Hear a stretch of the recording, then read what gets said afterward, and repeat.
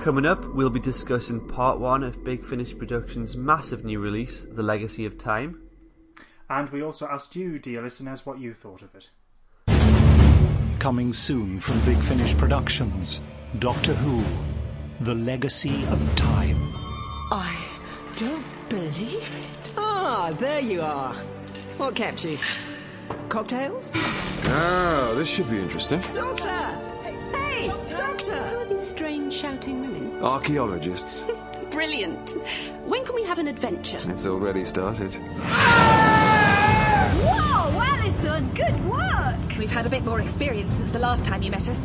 We can handle ourselves these days. I can tell. You must have activated his jetpack! It'll take him time to get it under control. I need to link the holds and then pass physically through the breach you arrived through. That sounds too simple. No, it's simple enough. I'll have a couple of men help set up a... Jake, watch out! No, Joe! Get back! No, no, no, no! Wow! I've never seen a TARDIS appear like that before. Not many have. I need to get your ship on the same wavelength as mine. Do you mind? I'm Jenny.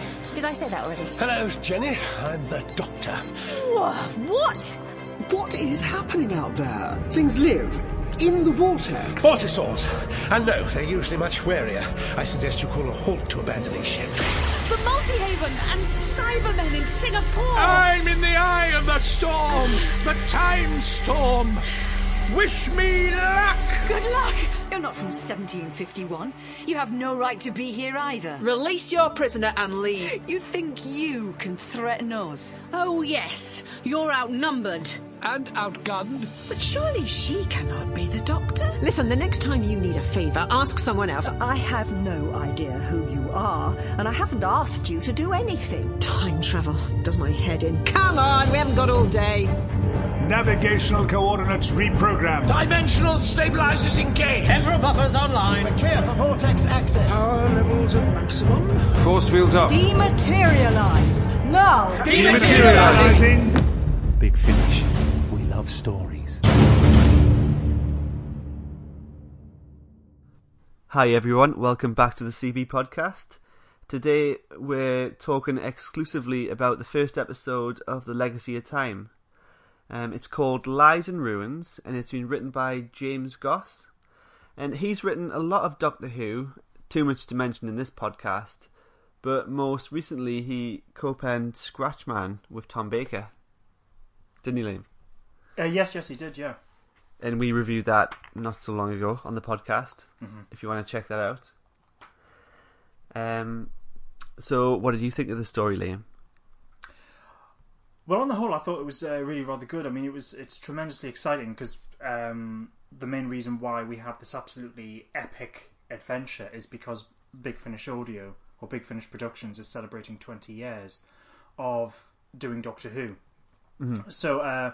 So they've got this 6-episode epic, which is this huge story which brings in pretty much all the characters that they can from the TV series and from obviously the Big Finish Audio adventures. And Big Finish very kindly released the very first episode, which, as you said, is called Lies and Ruins, free for people to listen to as a sort of a teaser trailer for the rest of the story. A full episode, so it wasn't just, here's a 10-minute section. Here's a full episode for you to listen to, which I thought was very generous. And it was tremendously exciting to listen to. Yeah, and given that it's leading on from the past 20 years of Big Finish, it's very accessible to jump in and listen to, isn't it? Yes, very much so. I mean, because you got into Big Finish pretty early on, whereas I've only dipped in and out of it a little bit over the years. In fact, I've only listened to a handful of stories. We've touched upon this in a previous podcast, but basically because we were about 11 years old when Big Finish launched in 1999, or I think it was a bit earlier. But when you're making them feel old. I'm making me feel old. So we were like 11 in 1999, and with The Sirens of Time, which was the very first release, and then they, quickly picked up the pace and released more as the years went on. And I think you got in pretty early on to discover Big Finish, whereas I was more focused on the BBC books. And then as time went on, it was sort of because they are absolutely prolific in the amount of adventures that they've released. It got a bit daunting of going, well, where on earth do I begin? So I've listened to a couple. I think I've listened to I think it's called Midnight Chimes. No, that's not right. It's the 8th Doctor one. The Chimes of Midnight. The Chimes of Midnight. I was nearly there. Yeah, the Chimes of Midnight, which I think was really good because BBC Radio broadcast that, and I've listened to Master, and there's a couple of others.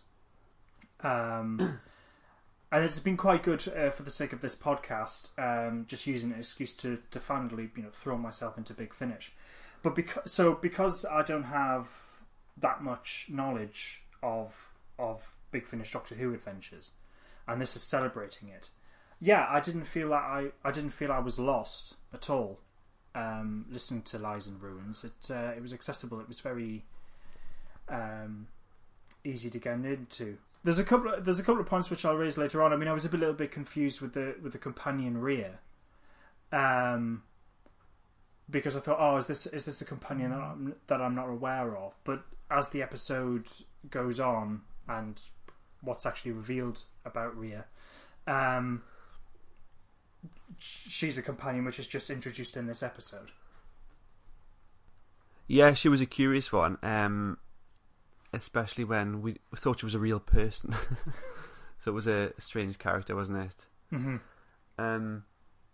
I think this story was probably quite accessible to a lot of the TV viewers because, of course, we've got this whole story from River's perspective as well. You don't have to be fluent in all the Bernie Summerfield stories to follow this, do you? No. I mean, once again, because Big Finish have done Lisa Bowerman and Big Finish have been doing Bernie Summerfield adventures pretty much from the beginning. Again, an overwhelming amount of stories. If you want to jump in, yeah. But I mean, I was aware of Bernie Summerfield from having read some of the Virgin New Adventure books because that was the companion that was introduced there. Brilliant companion, but yeah, you can listen to this and it sort of explained who Bernice Summerfield is, just through the way that she and River relate. And if you're aware of the two characters, because they're both archaeologists from the future who are companions of the Doctor, it makes sense that you would have Bernice and River meet. What I quite liked, I mean, I don't know whether this has been explored in previous audio adventures, but one thing I did like when listening to this was that it's actually explained that Bernice Summerfield actually taught River song. Well, the matter of having River and Benny being associates somehow didn't feel forced, I thought, and it finally made the scene in Series 7's Let's Kill Hitler feel more relevant. In that particular episode, after River gives up all her remaining regenerations to heal the 11th Doctor, she's enrolled in the Lunar University. And we see there's a professor that she's talking to. And in fact, that character is from a Virgin story called Continuity Errors by Stephen Moffat. And he's called Professor Arthur Candy. And he also appears in Oh No It Isn't by Paul Cornell alongside Benny. Right, okay. And this character is both in print and audio versions, so he's been in Big Finish. So now it becomes clear that the scene in Let's Kill Hitler was in fact showing River enrolling there to study archaeology, only to meet Bernie Summerfield. Right, okay. Oh, well, that nicely ties everything in. I hadn't clocked that. All right, okay, but that's good. So it's been sort of established previously, although not intentionally, possibly. Yeah, but as you said before, it didn't feel forced. It just felt natural. Not at all, no. With the way that it was explained in this episode. I mean, I've always liked the character of Bernice, and actually hearing Lisa Bowerman perform that character, she plays the part really, really well, and is very charming and very likeable. And I've always liked Alex Kingston as an actress, and she plays River very well. What was interesting, though, was pairing those two people off. it did make me realise that something about River, which I suppose has always been there in the TV episode, but it's really flagged up here, is how actually, and it can be a bit irritating, is actually how smug she is. Yes. You were mentioning that there's been comparisons between the two because they're both companions of the Doctor, both professors of archaeology, but it's not until you pair them up that you start to see the differences. Yes, yeah. But yeah, she is rather smug. But again, it was nice because we've got those two and the contrast between Bernice and River and how they relate, and then Paul McGann's Doctor, the Eighth Doctor, comes along, accompanied with this new companion Rhea, who's quite childish, overexcited, annoying. Would you say?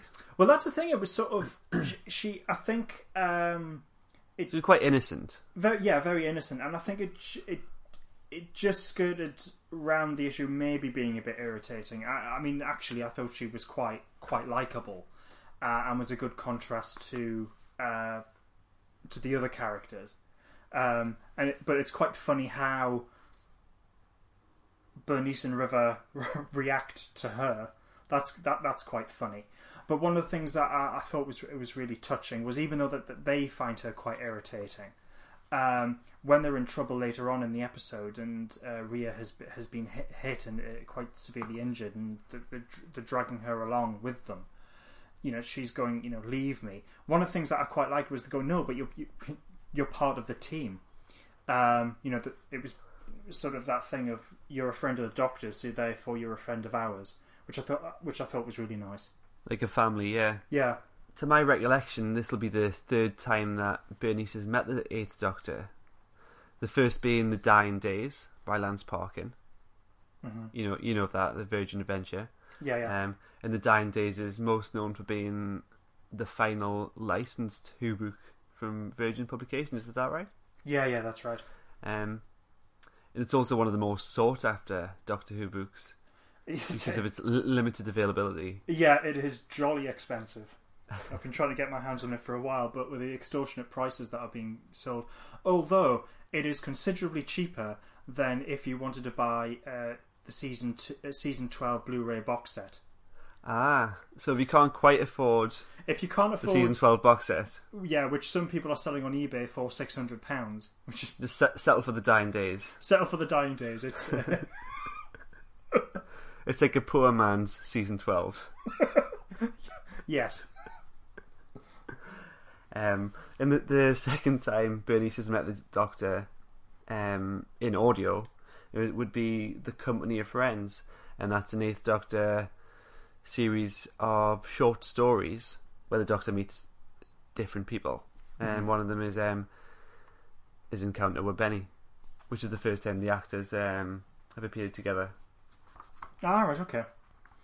In fact, talking about that, because as this episode progressed and they realise that they are on Gallifrey, and the Doctor then has to defend it against planet scavengers, and the way that he sort of behaves. As that progressed, I wasn't entirely sure. I wasn't particularly keen on this element of the Eighth Doctor's character, if I'm honest. It didn't feel like... I mean, because, again, I suppose it goes to my knowledge of, because with the Eighth Doctor, I'm aware of him through obviously the TV movie, the Eighth Doctor Adventure books, and some early, not an awful lot, but some of the early Big Finish audio adventures. I've missed the ones where he is, the Time War's actually going on, but he's trying to keep a distance from it all. And this is obviously something that's played on in the episode, where Bernice in particular is quite shocked at how downbeat the Eighth Doctor suddenly is. It's because of the Time War. So one question I wanted to ask you is, with the way that the Eighth Doctor is portrayed in this episode, because you've listened to an awful lot and you've listened to the Dark Eye series and so on, did this feel like a logical progression from those? It did. He's come such a long way. He certainly in a state of conflict inside, and he's come a long way since the TV movie. Now, you did mention Dark Eyes, and that was kind of the beginning of a new epoch in the Eighth Doctor's life. You know, he's been through a hell of a lot. He's lost a lot, but even at that stage, he's reluctant to get involved. He says if there's a war, he's not going to fight. But obviously, it gets to the point in this story where perhaps River and Benny have persuaded him to take part, but maybe in a different way, a less involved way. But I do feel it does feel like a natural progression in his story arc. Ah, right, okay. So I suppose that's one thing that was a little bit lost on me. And it did come as a complete shock of going, oh, right, okay, this is how the Eighth Doctor is. No, it's consistent with how he is now. It's a million miles away from how he was in the early audios, though. Which I think is a good thing. Oh yes, yeah, definitely. You definitely want character development. I was just wondering if that does actually gel with the adventures that you've listened to. But all right. Yeah, I think it does, 100%. Yeah. Pretty early on, we learn that the Doctor doesn't really know who Bernice and River are, and you can hear the disappointment in River's voice, particularly. And Benny seems a little bit shocked, but she doesn't seem to follow up on that, does she? She just kind of shrugs it off. Yeah, I mean, but I think the reason for that is because that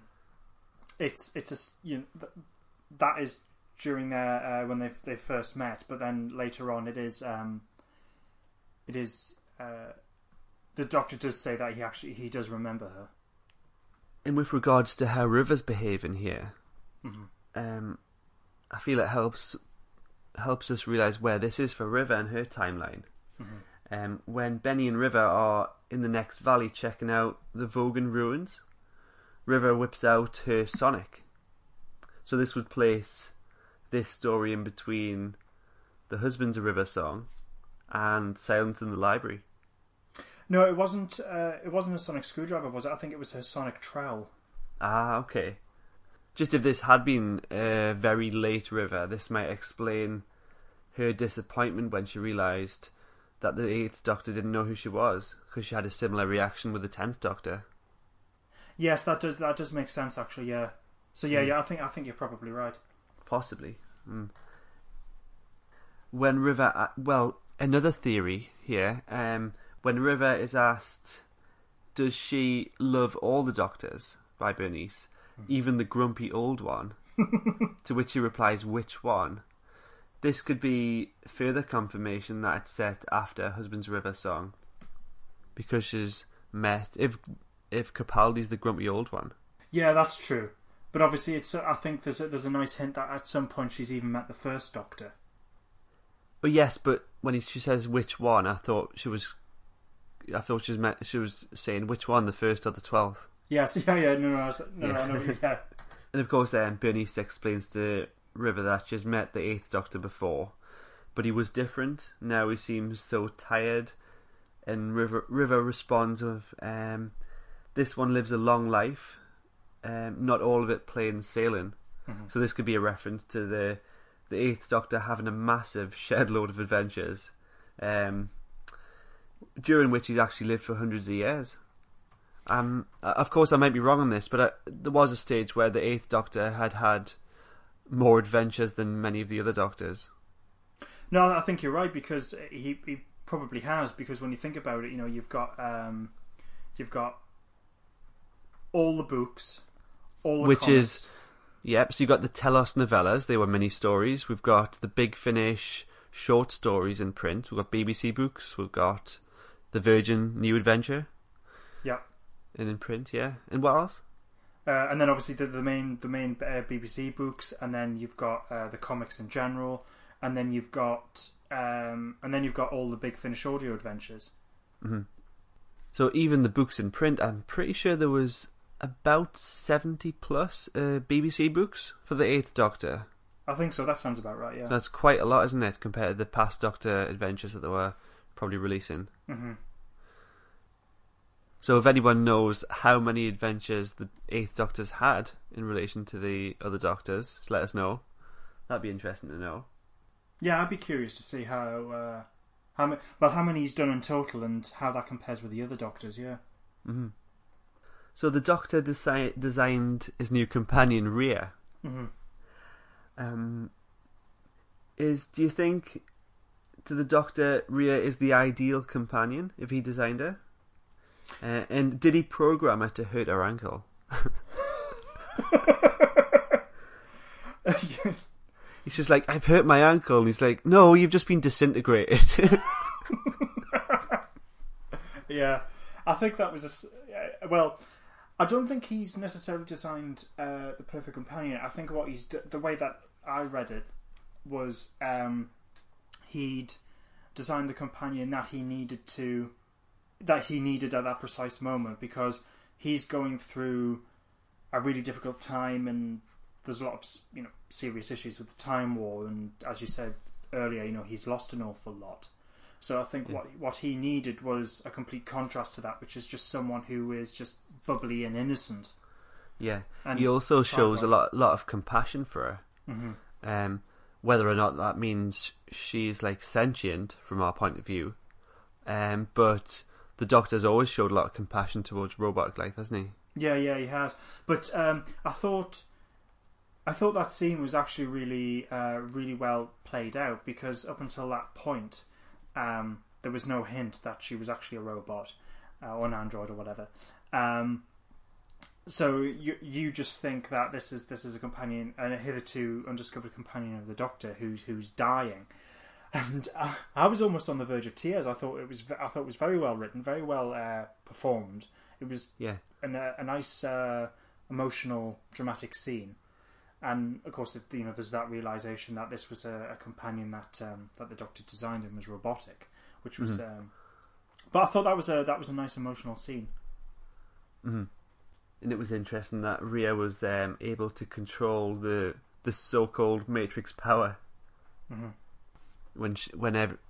When River and Benny were getting Benny more specifically, but they were getting overwhelmed by this remnant of the Matrix, or so they thought. That's what it was. And then Rhea comes in, and her positivity is thrown back in her face. Yes, yeah. In fact, during that whole moment, because that's set in the tower of the Tomb of Rassilon. Yeah, I thought it was a nice touch that they used the music, a little bit of music from the Five Doctors. Yes, I think it's interesting that we hear the music. Does this imply that the music was definitely being heard and not just incidental music? Well, that's what the Five Doctors. Yeah.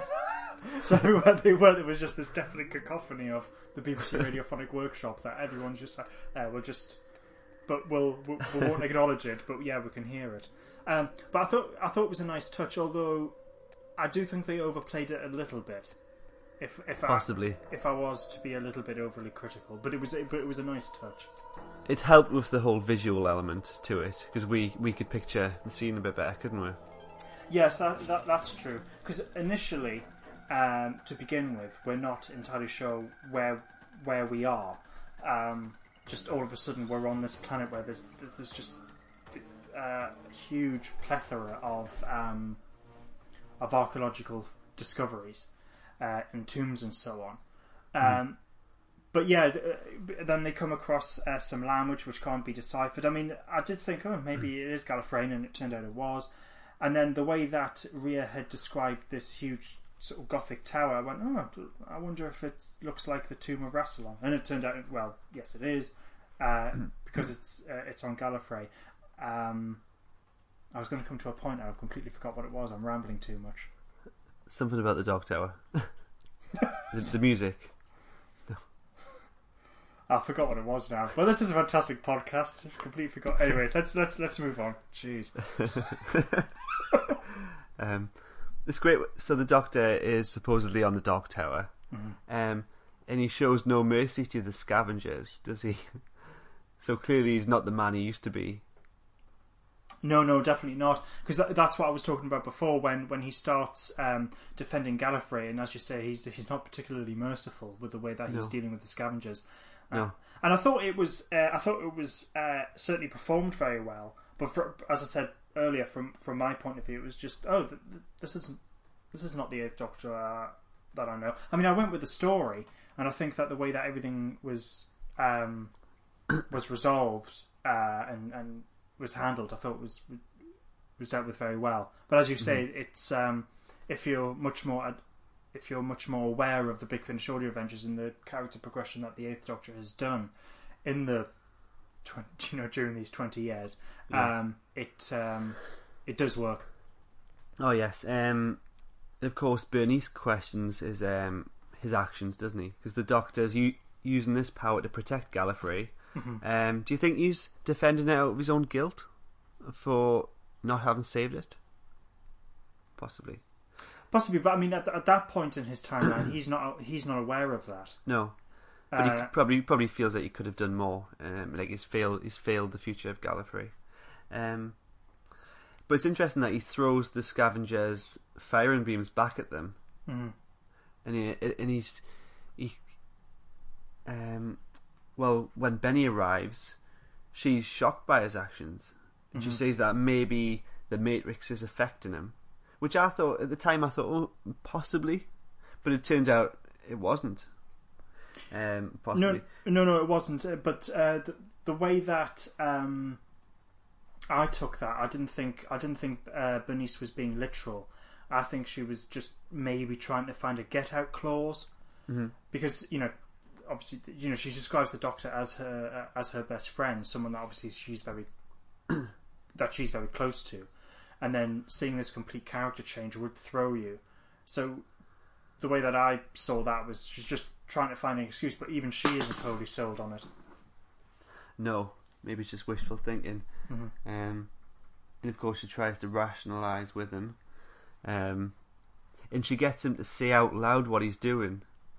Like that he's killing them, and that's when he comes to the realisation that perhaps what he's doing is wrong. Yeah, that perhaps he wasn't admitting it to himself. When they're looking down, admiring the beauty of Gallifrey beneath them, River says, "You've taken me to so many places, but you've never brought me home." And the Doctor doesn't seem to click, does he? No, he doesn't. What she's directly saying. He's just like, "Oh, haven't I? Sorry." Because of course she thinks she's referring to Gallifrey. Yeah. Yeah. River finally figures it all out, doesn't she? That the planet they're standing on isn't Gallifrey. I love how she directs the question into Bernice, like hushing the Doctor. But she's questioning whether the Matrix is capable of doing all this, and she's asking, is there a piece of Gallifreyan tech that could? Did you start to click on that perhaps it was a TARDIS? At that point I thought it was obvious that was the direction it was going in. What I wasn't entirely sure was, is it just a TARDIS in general, or maybe it's the Doctor's TARDIS in the far future? Obviously, it's too early to guess, but whose could it be? The Doctor does say it could be an experimental model. Yes, he does say that, yeah. Shortly after this, they go back to see Rhea, and the Doctor seems to have compassion for her, like I mentioned before. As the scavengers are almost certainly going to attack, even after the Doctors gave them a verbal warning, the Doctor speaks to the planet, to the TARDIS, doesn't he? And he says, "This machine is very old, isn't it?" And the voice replies, "Ancient as old as time." There's also a few other words. The Doctor assumes there might be names and places, and they're familiar to him somehow. I guess we'll find out in the upcoming stories. Yes, yeah. I mean, because I think, this was an absolutely excellent episode, and it does make you want to go, right, okay, this is the Legacy of Time is a story that I definitely want to listen to. I want to see, what happens, how the other characters are brought in, because at the very end of the episode, we hear that the Sirens have been released. Yeah, it's almost like the Legacy of Time is on the same level as the Marvel movies now, because it's got like a post-credit scene. Yeah. But yes, we're back with Rhea, and she's probably in her final moments of death, and she's looking forward to tomorrow's adventure. And then we hear a disturbingly familiar sound that we haven't heard in 20 years. And it's the siren sound. Yeah, which I thought, right, okay, that's. I mean, I suppose it makes sense in terms of Big Finish because they're celebrating 20 years of doing Doctor Who adventures, and so let's look at the very. Take it back to the very, very first one that they did, which was the Sirens of Time. But that was a surprise for me, and quite a pleasant one. I didn't actually expect that to happen. Whether it turns out it is the Sirens as being the main villain behind everything, it'll be interesting to see if that's the case, or if the Sirens are being used. Yeah, it doesn't make sense that it follows on, because the last we saw the Sirens, they were in a conflict with the Temperon. Mm-hmm. Big creature. Yes. And also the Sirens say that when the voice says the machine is destroyed, the Sirens shall be free. Of course, they're referring to the TARDIS, aren't they? Mm-hmm. The Planetize. Initially, I thought maybe they were talking about Rhea as the machine. Ah, right, okay, yeah. But a moment later, I kind of clicked and figured it out. Mm-hmm. So yeah, there's obviously a few steps in the narrative that we need to listen to. Do you think that's a bit of a complex ending, because you can be forgiven for even not understanding what's going on, even if you've listened to Sirens of Time before? I think it's a nice teaser and a hint of what's going on. I don't think it's necessarily complicated. I suppose it is if you go, all right, okay, and you start overthinking it before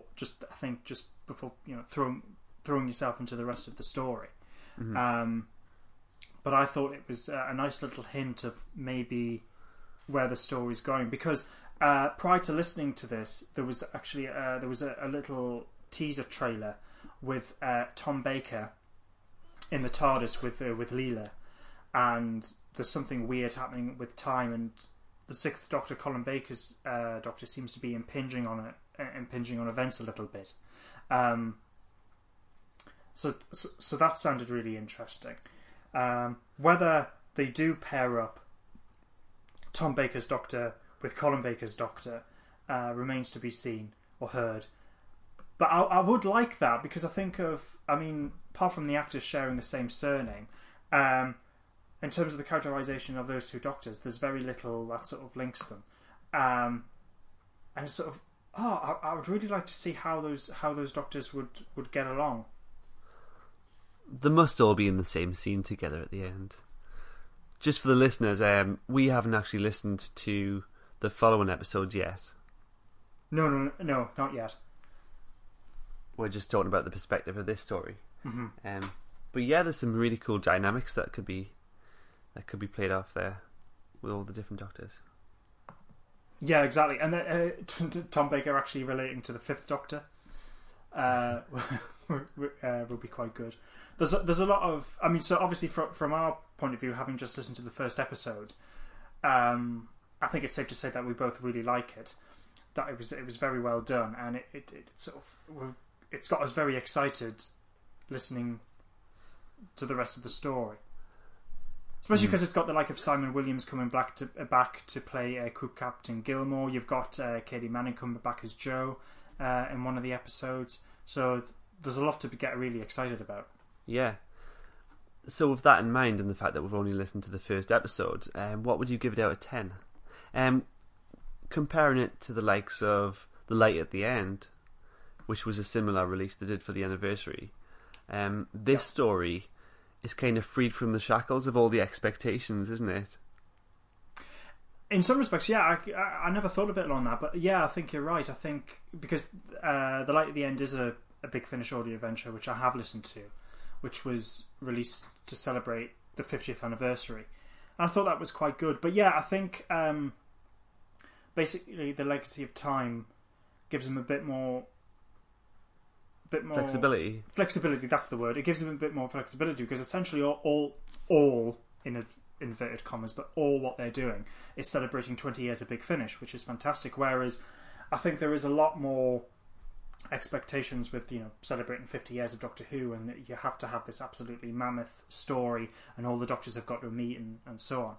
So there's a lot more expectations and a lot more restrictions on the writer. I mean, that was a good story, but I think in comparison to I think the Legacy of Time feels a bit more. It doesn't feel restrained. Possibly. Yeah, it doesn't feel. It doesn't feel so restrained. Because when you do the 50th anniversary story, obviously you can't please everyone, and you'd like to meet expectations, so it has to give a good balance, perhaps. Yes. Of all the different Doctors and everything you'd expect, or everything that perhaps respects what's been in the past. Mm-hmm. Yeah, so I think, although I do like at the end, and I think they did an absolutely smashing job. Even just this one episode, I prefer this episode. Yes. I'd probably give it. I think at the moment I'll give it 9 out of 10. Okay. And I think the only reason why I haven't given it full marks is simply because, and this isn't the fault of the writers. The writer James Goss. This is simply the fault of me not being so fully adverse or so fully aware of Big Finish audio. It's just I felt a little bit disconnected to the Eighth Doctor. But as we've already discussed, that's because I'm not aware fully of the character development, so I wasn't fully connected to what was going on. But that's me, the fault of the listener, rather than that of the writer James Goss, who does a smashing job. I have a sneaking suspicion that what will happen is, as I become much more familiar with Big Finish Doctor Who adventures, I'll probably come back to this and go, you know what, it's perfect, everything works. I connected to it a bit more, and I'll probably give it 10 out of 10 at that point. Brilliant. Well, that's actually the same score I was going to give, and from a different perspective, I was going to give the same reasons as well. Oh, okay, that's interesting. Even though I relate to how different the Eighth Doctor is, it is a monumental change, in him, isn't it? Mm-hmm. Yeah, he doesn't relate to who he was, but yeah, of course, that's just a circumstance of his life, I guess. yeah. And as I said, much rather have drama where characters actually develop. I think it would be very weird after all this time that's passed that we have an Eighth Doctor who's exactly the same as he was back in 2000, 2001 or whatever. Yeah, like we're not the same people we were in 1996. If we were wearing like a Wild Bill Hickok costume, we wouldn't be wearing it now. Would have had a haircut. Yeah, I think it'd be a bit worrying if we were exactly the same as we were back in 1996. Wow, jeez. But yeah. So let's get to the listeners' responses. A couple of people have given their opinions on the story. On Twitter, Simon March said, "It has to be one of the best multi-Doctor companion crossover stories in the history of Doctor Who. Even beats Day of the Doctor and the Five Doctors, in my opinion." Wow, that's really good praise.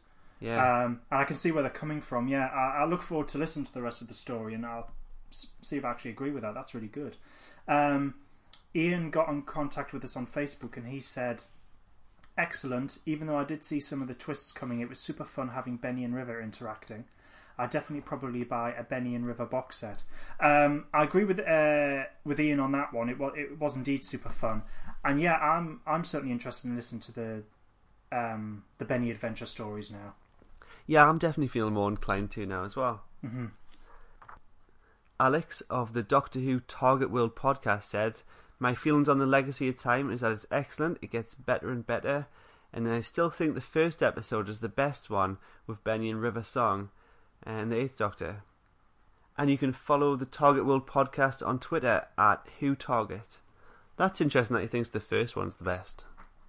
Yeah, that is interesting. And because funny enough, we got a response from a chap called John Porter who clearly has listened to the whole thing, and what he said was, "Thoroughly enjoyed it. Some cracking lines. Probably the sacrifice of Joe Grant."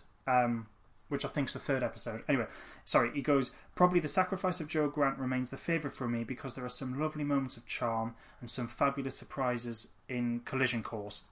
Plaudits to all for another Big Finish classic." So John Porter absolutely loves it. Oh, that's great. I can't wait to get stuck into the rest of this. Mm-hmm. We'd like to give a big, massive thank you to anyone who's responded. We're very grateful and we're always happy to read out your responses. So if you get in touch again, that'd be great. Additionally, I'd like to thank anyone who responded to our recent Twitter cast, telling us their favourite Big Finish story. Because each Friday now we do a little spin-off show called the Twitter cast, which is 2 minutes long, and we'll talk about anything really. I wonder, do you know what we're talking about next week, Liam? Something spontaneous. Yeah, something spontaneous. We haven't quite planned it, but I do quite like them, and they do seem to, just 2 minute short videos on Twitter, just talking about anything. So by all means, get in contact if you would like us to have a quick reaction to something. That'll be great. Just as a quick wrap up, because the Legacy of Time is to celebrate 20 years of Doctor Who at Big Finish. I think that's absolutely fantastic that you got this company which is doing absolutely tremendous work. It's gone on for 20 years. It's clearly going to go on for at least another 20. It's tremendous, and they do a lot. I mean, it began through a love of Doctor Who. And I'm absolutely thoroughly enjoying discovering that world. It's took me a long time, but I'm loving going back and listening to these Doctor Who adventures, and the writing and the acting is superb. And you've been a fan, Rob, for an awfully long time, haven't you? Yes, I've dipped in and out. Obviously, it's quite overwhelming, the amount of stories.